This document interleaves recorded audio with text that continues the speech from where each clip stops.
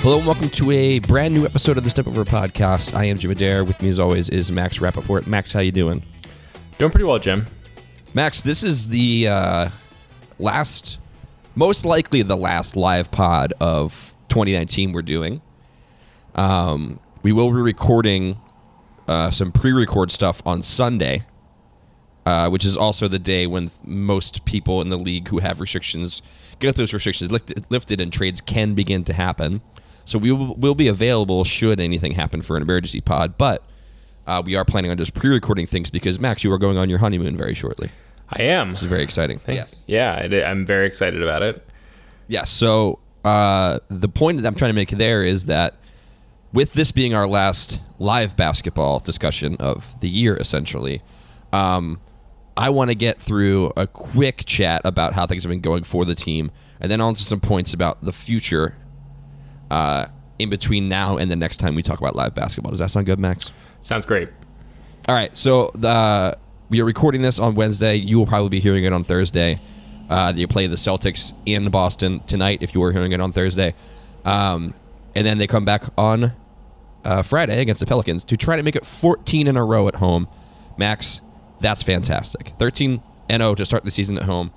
They are 14-0 at home in the regular season going back to last year. They won their last home game. It's their best home start since 1966, 1967, when I think they won like 28 or 30 at home, ended up winning the title. How's that feel, Max? That was a pretty good year for the team. Pretty good year for the team. That being said, that does also mean that they're basically a 500 team on the road. And actually, I think I did some math today, and I don't remember where I wrote it down. Where did I write it down, Max? Oh my God, it's right here on a little sticky note.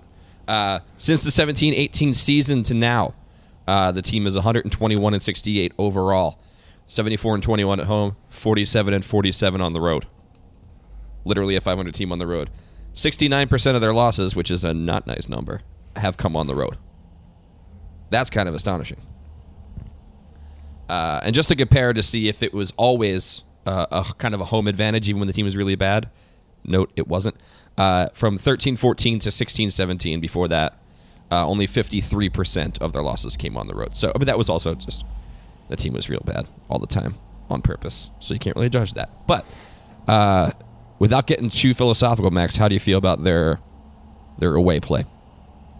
I mean, I don't feel as good about their away play as I feel about their home play, but I think it's actually, to me, more a function of when the games came in terms of the schedule. Like, the Sixers recently have been a really good home team, and clearly are playing way better at home than on the road. But I think, like, if you had flipped the schedule around so they started more games at home, I don't think they'd be undefeated because I think they're really sloppy, or at least inconsistent at times earlier in the year.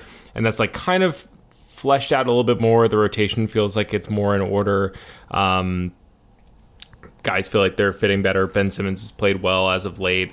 I think a lot of that just has to do with the fact they played so many home games recently, and a lot of their away slate came early. So I hope I would like to see it. I would rather see them lose, go 500 at home in their next 10 home games if it meant them having a winning record on the road in their next 10. Like, I would like to see that balance out, because it's just not you can't be a team that's you can't be a losing team on the road and win a championship that way. Yeah, they're currently 13-0 at home, 18-7 total. So that shows you they are 5-7 on the road this year. Not great, but again, like you said, it's a little bit of a function of when the games took place. The season so far was very front-loaded with away games, really quick, more than usual as well. Not that there's a year-to-year comfort that, like, we didn't just start this many games in the road, but it was more than usual. And it is like, it's a system of circumstance where, if you remember a couple of years ago when the Sixers ended their season with 18 straight wins, most of which were without Joel Embiid, or a good chunk of which were without Joel Embiid after his face exploded.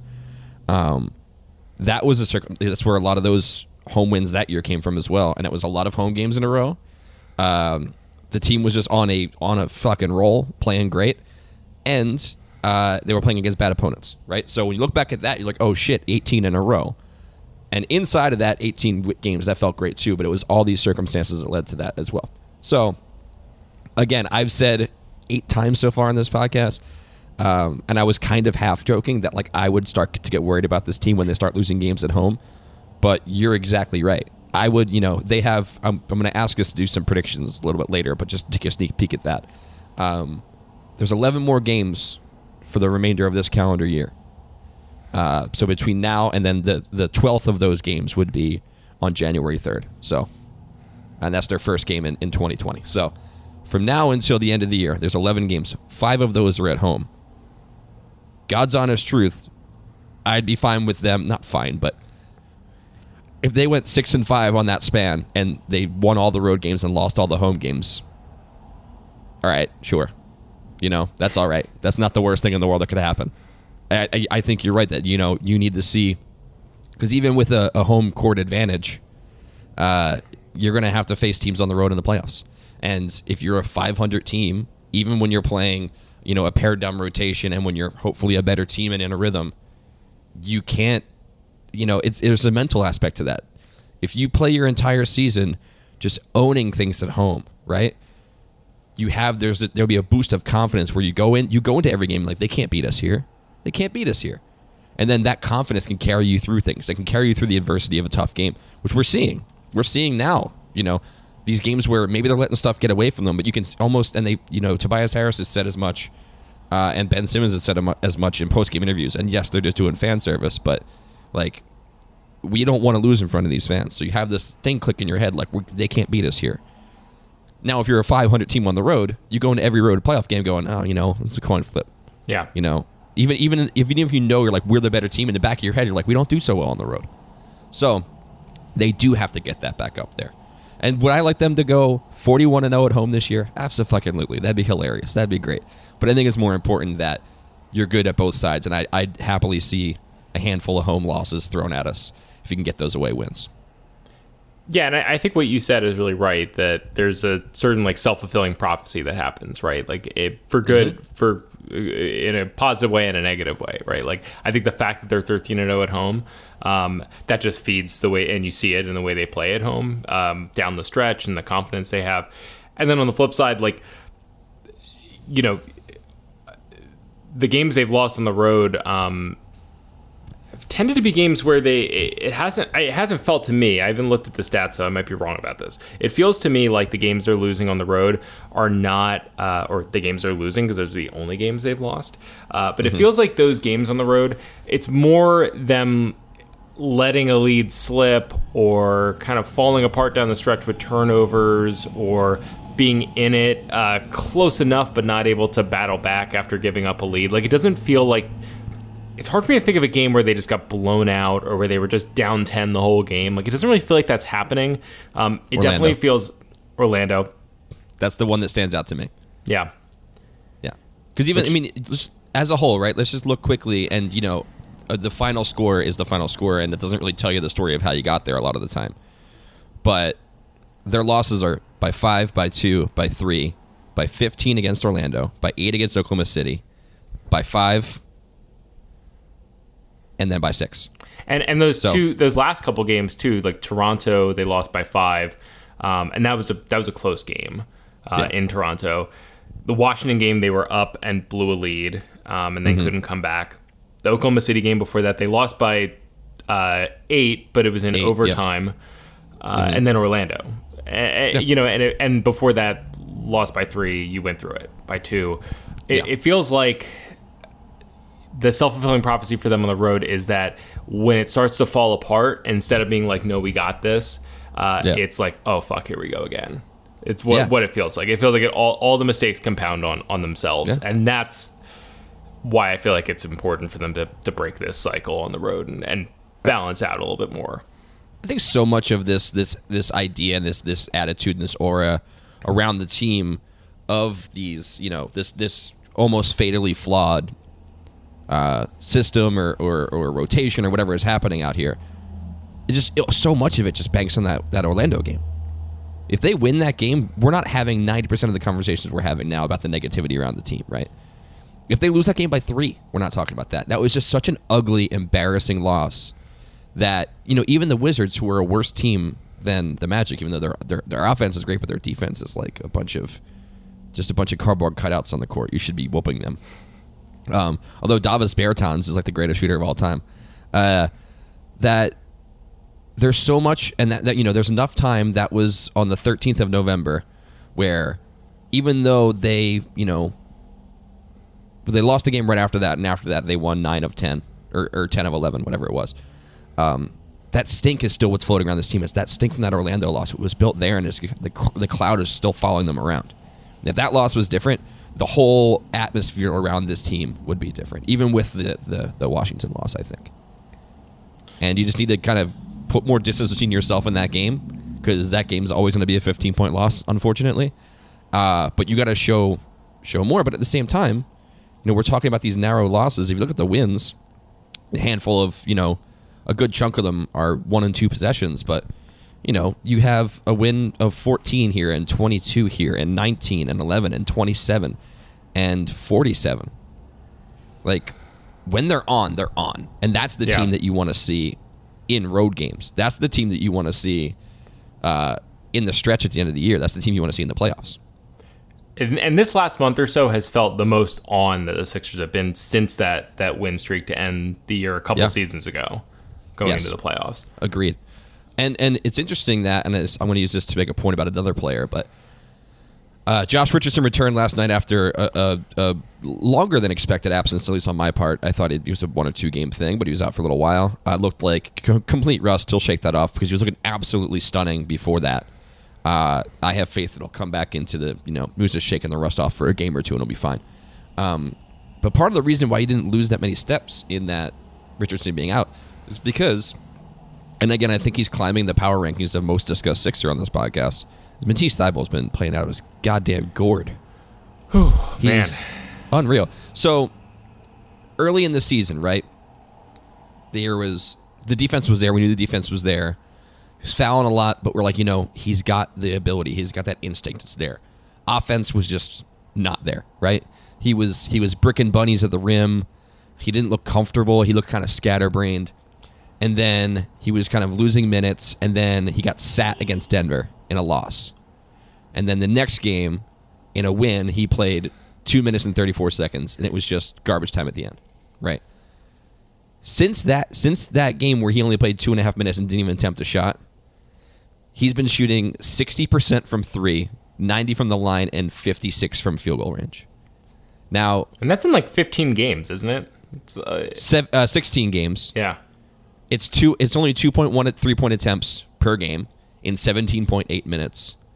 But that production, which includes last night's 3 for 4, game before that 5 for 8 from 3, that production on top of the defense he's putting out there is just, it's truly astonishing. And it's good to see, get a couple of highlight dunks last night that I saw got picked up by, your Bleacher Reports or your Yahoo Sports or whatever. It's good to see some outside of Sixers Twitter bubble attention being paid to Matisse Thybulle, because he's already deserves that attention. Yeah, I've been super impressed. I think something that's interesting too is you were talking about that game where he was benched against Denver, and like leading into that game, I was surprised when he got that DMP because his defensive impact was so massive. But at that point, I'm looking right now, he had shot, just ballparking it, like 5 of 23, 24 from 3. 20 of his last 33 he's made. Yeah, 20 of his last 33. So like he came back from that DMP, and played somewhere between like 10 and 15 minutes most nights. And the breakout game was that Sacramento home game a couple weeks ago, where he went 5 of 5 from the floor, hit all 3 of the threes he took, was super impactful defensively. And ever since then, he's played 23 minutes a game. He's shooting 62% from 3, and he's taking a lot more of them. Like, he had only taken, basically since the 5th game of the year, he hadn't taken more than 2 threes in a game, and other than one time, he'd only taken 1 or 0 threes. Since then, he's taking about 3.5 a game. The last couple of games, he shot 8 and 4. He's made 8 of 12 in those 2 games. Like, he just looks super confident. It's good to see, too. You're seeing a lot of him coming off of screens and getting shots, a little bit of the J.J. Redick stuff from last year and the last 2 years. And not only that, you're seeing a lot, and this is where a benefit of a man who's a little bit bigger and longer than Redick, much longer than Redick, gets you too, where come around screens like that and you give you the ball and the shot's not there, he already has the basketball IQ to find the ball to somebody else or to drive. But you would see a lot of times where JJ would come around those screens and be given that ball and then just try to either force a pass somewhere or gets a pass deflected because he had short little arms. But Matisse got like a 7-foot wingspan where he can see over people and also kind of make sure that ball isn't given up. His turnover numbers are, again, this is since the that first 8 games he played of the first 9 games in the season. He had 2 games with 3 turnovers and 1 with 4. He's had 3 once since then, and most games he's had 1 or 0. Another thing that's been great with him, and this is this might go up and down in flux with the aggressive defense he plays, but the fouls. First game of the year, he had 5 personal fouls. Granted, he did play nearly 22 minutes, so there's that. But he had 3 games with 4 fouls in that span, 2 and 1 with 3. Ever since then, so the last 16 games, he's only had more than 2 fouls 5 times, and 4 of those he had 3 fouls, and 1 of them he had 4. So he's playing more within himself on defense as well, or just playing smarter, or honestly just getting lucky calls. It could be any one of those things. But that stuff's keeping him on the floor, which is fantastic. Yeah, I've nothing but good things to say. I feel like we're also getting to the point where, what did he play last night? Like 26 minutes? Yeah, 26. Yeah. 32 the night before. Yeah, 31 a couple games before that. And not much in that Cleveland game where it was just a blowout. I think we're getting to the point where he's pretty much cemented himself as, would you say, the number 6 minute getter on the team after the starting 5? Like, if you're, there are certain games where other guys will play more, like Ennis might play more, but I think consistently he is most likely to play the most minutes off the bench of anyone. Yeah, because he's extremely reliable, and you see where he wasn't really starting in place of Richardson with him being out, because Brett doesn't like to mess with rotations very much, and sometimes that drives me insane. But he was still keeping those minutes, and he was still going on the floor at the same time, and he was playing more minutes because there were fewer wings to spell him, which was great, and he made the most of that time as well. He's just been truly outstanding. Do we want to jump into our predictions of what's going to happen while we're away from the podcast? Absolutely. I had a whole point to make about NBA on TNT, but I'll save that for our mailbag pod. I'm mad about it in general.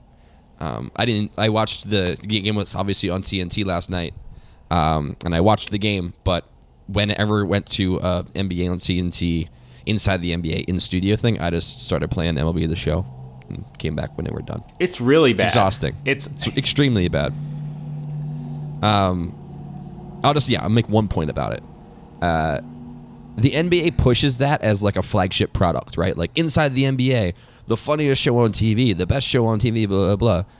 And it used to be that a little bit, sure, and it's still funny here and there, but it's mostly just 2 miserable old fucks in Shaq and Charles who don't watch the games, don't know how to pronounce any players' names or who any players are, and it's like funny that they don't know who the players are in the league that they're covering, and then they openly disdain anyone who they think could be good outside of like a select few because anybody else being good hurts their ego from their career as a pro. And you talk about the NBA having ratings issues. Perhaps one of the issues with it is that the most outward-facing product that has the league stamped all over it is led by 2 all-time legends in the league openly mocking the league as a whole. Maybe that has something to do with it. Plus, they're both kind of shitheads, so there's also that. It's a bad product. They shouldn't push it as hard. Yeah. Or they should just, it's fucking stupid. Honestly, all around the NBA, as much as it's this like progressive league and it's young, or it has a young fan base and whatever, they really don't lean into that as much as they should. And like now they're clamping down, which they hadn't done for a long time, like clamping down on free Dawkins and all the like highlight channels, and they're trying to do their own thing, except their version of it's way shittier. League Pass sucks. Their app is trash. Yeah. Inside the NBA is just a bunch of fucking boomers complaining. Like, it's so much of the here's a former player to have their input, whether it be on in a studio show or as a broadcaster. They're all bad. Like Van Gundy, awful. Mark Jackson, laughable. Should not be anywhere. Mark Jackson shouldn't be within 150 yards of a recording device of any kind, let alone a live TV mic. Kenny is fine in the studio, but he's bookended by a bunch of fucking bozos. Like, it's absolutely absurd. Chris Webber, sweet holy fuck, Chris Webber is bad. And, like, he's incredibly charming. I want to like Chris Webber as a broadcaster so bad. He's a very nice guy. I like him as a person. As a broadcaster, Jesus fucking Christ. Like, holy shit, man. I'm breaking my own profanity record here, but, like, come on. You have the most exciting minute-to-minute popular product. Because you can make the argument that hockey is, quote-unquote, faster paced and, you know, all this, but it's not as popular as the NBA. You have this minute-by-minute, incredibly exciting, popular product with these incredibly appealing stars from all around the world. And then you're just like, hey, let's just have Charles Barkley mispronounce like 3 of the top 20 players in the league, not know anything about them, and then him and Shaq can laugh about how no one's as good as they were. It's fucking embarrassing. And the league as a whole is like an absolute joke when it comes to all this shit too, because they're just sitting there scratching, Adam Silver scratching his Chrome Dome. Oh, what could possibly be going on? What could possibly be our problems with the ratings? We can't possibly figure it out. You fucking idiot. Come on. Right, good rant. To rant in. No, it's frustrating too because there's such in like 9 minutes, and that's an 8-minute rant. Blowing right through it. No, it's like right, it sucks too because there's like there's an existing ecosystem too. Like you have so much culture and like social media activity and whatever. Like there's so much interest around the league and the storylines, and there are so many funny and insightful and like good analytical people who you could get for those shows. And it's like the NBA just what they do is they either put in place, you know, bullshit, you know, Chuck Boomer stuff, or they take the Basketball Jones and just like bastardize it until it's not even enjoyable and make it the starters and try to fit it into a 30-minute TV show, and it's not interesting. Right, like it's like a bunch of boat shoes that are supposed to look like basketball sneakers. Yeah, it's like we're not fooled by these. These are Sperry's. That's the fuck out of my face. All right, do you want to move on to predictions? Yeah, let's make some predictions. Next 3 weeks of Sixers basketball, where we will not be doing live pods again unless something as emergency happens on Sunday before the Watchmen finale. So currently they're 18-7, 13-7 at home. There are 11 more games until January 1st, 5 of which are at home. Max, give me your predicted record in those 11 games, and then if you want to do home record as well. Just for information, those opponents are in Boston, Pelicans here, at Brooklyn, Heat here, Mavs here, Wizards here, in Detroit, Milwaukee here on Christmas Day, in Orlando, in Miami, and then in Indiana. All right. Do you want me to run through these one by one? Yeah, if you want to. All right. So I have them going 7-4 in these 11 games. I have them beating Boston today, if you're listening on Thursday, in Boston. Yeah. I have them beating the Pelicans at home the next night. And I probably think either Embiid or Horford sits that game, but I don't think it matters. It matters because I'm going to that game. What was that? It matters because I'm going to that game. Oh, well. Hopefully it's Horford then. That they say. Whatever. I'm gonna take them losing to Brooklyn on the road on Sunday. And then I have them dropping their first home game of the year to Miami on Wednesday, the 18th, on ESPN. I think they come back the next night and beat Dallas. I think they beat Washington at home. I think they beat Detroit. I think they beat Milwaukee. And then I think they lose a couple straight on the road, Orlando and Miami, right after Christmas, back-to-back there. And then I think they beat Indiana. I believe that adds up to 7-4. All right, I'm going to need you to track mine because I'm going to do it on the fly. All right? I have them beating Boston tonight, beating New Orleans on Friday. 2-0. Beating the Nets in Brooklyn. 3-0. I have them dropping 2 straight at home. Ooh, 3-2. Losing to Miami. That's tough. And losing to the Mavs. And then beating the Wizards, beating the Pistons. I had them losing to the Bucks on Christmas Day. Beating the Magic. Okay. Beating Miami in Miami. And then beating the Pacers on New Year's Day at 3 p.m., although that one I think is a coin flip. All right, so that's 8-3. So you have them going one better than me. But dropping all 3 of their losses at home there. That feels contrarian. Do you really think they're going to do that? I do. I mean, they're not going to go undefeated at home, period, right? It's not going to happen. I think the Heat have been playing well again. I mean, really, the game against the Sixers here was an outlier. Jimmy Butler's a goddamn psychopath. He's not going to let this happen again. The team's been playing really well. They're going to come in here mad. The Sixers might be resting on their home laurels a little bit at that point. And I think the Heat, actually, I think they probably beat them by at least 8, right? Yeah, I don't know why that game feels like it's going to be the one they drop, but I really strongly feel that way. I feel less... they could lose to Dallas, but I feel really confident about them losing to the Heat. Yeah. And then 2 nights later, Luka comes in. I think he just absolutely goes off. Maybe no one else in the team really does much, but he goes off, and it's enough because I think you've seen this team not really recover from bad losses super well sometimes. So I think they're kind of maybe a little scattered then, and they lose that, and then they put the shit together. And I think the Bucks and them on Christmas Day is just a friggin' shootout of not necessarily high scoring, but just like back and forth and back and forth and back and forth. And I think the Bucks just eke it out. But the Sixers are in the game the entire time, and then I think they take the rest of them on the year. I feel like, so going back to that Dallas game, I feel like Ben Simmons is kind of like the ideal player to match up against him defensively, though, right? Like of any one in the league who you could put there, like the fact that he's the point guard and that you have the other personnel on the floor, that he's quick enough and long enough and all those things, and has good defensive instincts and a good perimeter defender. He's playing in a way that, like, I don't know. Even the best possible matchup is not going to... It's just going to contain him for a minute. It's not going to stop him. That's how it feels to me, at least. Where he's playing on a level that is just absolutely stunning. So I wouldn't be surprised if that's how that goes. Just 2 more. 1 prediction and then 1 question, and then we can get you to your hard stop, Max.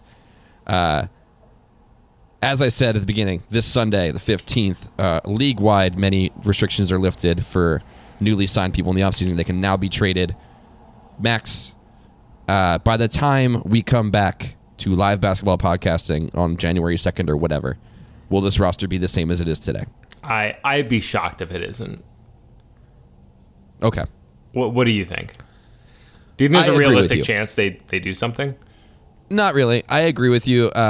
Even if you look, teams typically only trade around this point if they're like completely bombing out, really gunning for something. They see someone available, like the Sixers did with Butler last year.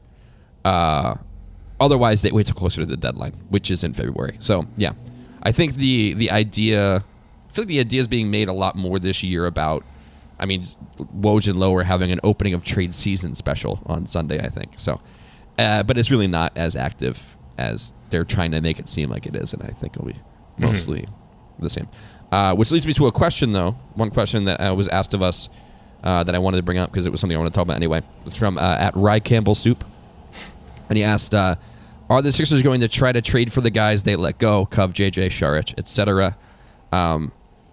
That's nostalgia. That's a lot of nostalgia talking. First of all, love the guy to death, but like Dario is not an improvement over anybody on this roster, really. We know that much. Covington, everyone loves Robert Covington, but like again, we upgraded there. And I saw Houston, there's a lot of interest in him apparently, so there's that. But you were talking about trading for JJ Redick, and I want you to explain yourself. What do I have to explain? What do you feel like? Great opening. Strong convictions in trade for JJ Redick land over there.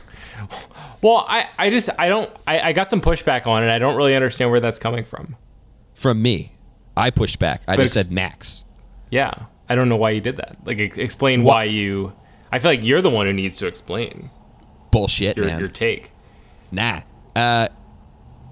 Why did JJ Redick not start this season on the 76ers? Because he can't play defense? Okay. Has that changed? No. Okay. Another reason would be also that... But also the way that... I just want to say, but also... Okay, go ahead. Also is the way that the salary worked out and the way they needed to make the trades work and whatever. Right. Like, is he getting paid less now? No. Has that changed? No. Okay. How many players would you have to deal to get JJ to match the salary where you wouldn't be a worse team? There's no trade. There's not a realistic trade. That's my exact point. But to be fair, if you didn't see the tweet was like basically making fun of the fact that I was like trying so hard to get it to work on the trade machine and couldn't because there's nothing that works. The easiest way to get it work is Zaire Smith, who is a raw prospect of all raw prospects at the time being Mike Scott, who is better for this team currently than JJ Redick would be, I think. Yeah, and undoubtedly he's not as good for the Pelicans as JJ Redick is. So and then like Jonah Bolden or like Raul Neto or somebody like that as a throw-in, which is just a shrug on either side, unless you're going to start throwing like draft picks around as well. We just don't really even have any draft picks that are valuable. No, you do have the Knicks second rounder next year. In 2020, Knicks, you mean? Or 2021? Yeah, the Knicks. I think it's 20, don't they? I think you're right. Was that the Davies trade? Oh, yeah. I believe it was, finally. That's actually a really nice prospect, or a value pick for Davies. The Knicks are whole cloth dookie, to use a scientific term. Also, Brandon Davies, that was the trade that inspired the flowchart, by the way. Because Brandon Davies was traded. Let me pull up the date here. I'm pulling up the owed picks right now just to make sure we're right on this. Yeah. Brandon Davies was traded in 2014, and a 2020 second rounder came back with it. That might be a Nets second rounder, which the Sixers also still possess. So it's the best. They get the more favorable of Brooklyn or New York, which will be New York. Yeah, sure. And that was also the Andrei Kirilenko, Jorge Gutierrez trade. Max, how many combined games did Jorge Gutierrez and Andrei Kirilenko play for the 76ers? Are you talking about Guillermo Hernangomez? Oh, no. Jorge Gutierrez. Wait, Gutierrez? Yes, he was included in that trade. Neither of them ever played a single minute of 76ers basketball. I didn't even know he was included in that trade. I thought you were talking about Guillermo Hernangomez. No, that was he was drafted and then traded. Don't remember what he was traded. I think he was traded to, wasn't it to New York, and then he ended up now he's on the Hornets, or is he in the league still? Oh yeah, he's in the league. He was on the Hornets. The better Hernangomez plays for the Nuggets still, right? Is that Willie? Well, so Guillermo is Willie. Yeah, yes. but when he was drafted, it was Guillermo Hernangomez, which sounds way cooler. And that was the Saric Payton trade. Juan Hernangomez is the other. Juancho, yes. And then, that's where they got the 2020 second in the Hernangomez deal. That's how the Sixers got the 2020 second from the Knicks. That's crazy. And the 2021. And then the Hornets gave up Johnny O'Brien. I don't know what's happening. I'm confused by this thing, but yeah. That's the Hernangomez deal, I believe. That's where that came in. Yeah, so that's a good prospect there. And then the Sixers, they don't like using second round picks for anything. We badly need that pick though. Giving up our first round this year. Yeah, we can't afford to give up these second round. We have a lot of them though. Just looking at this chart, there are a ton of second round picks coming in still. But that's a usable second round pick. I don't want to just toss that around. Every single year of like the last 8 years of having 15 to 20 second round picks that get used and then not used, we tell ourselves, they can package a couple of those picks together, maybe get into the end of the first round. That's a lie we tell ourselves.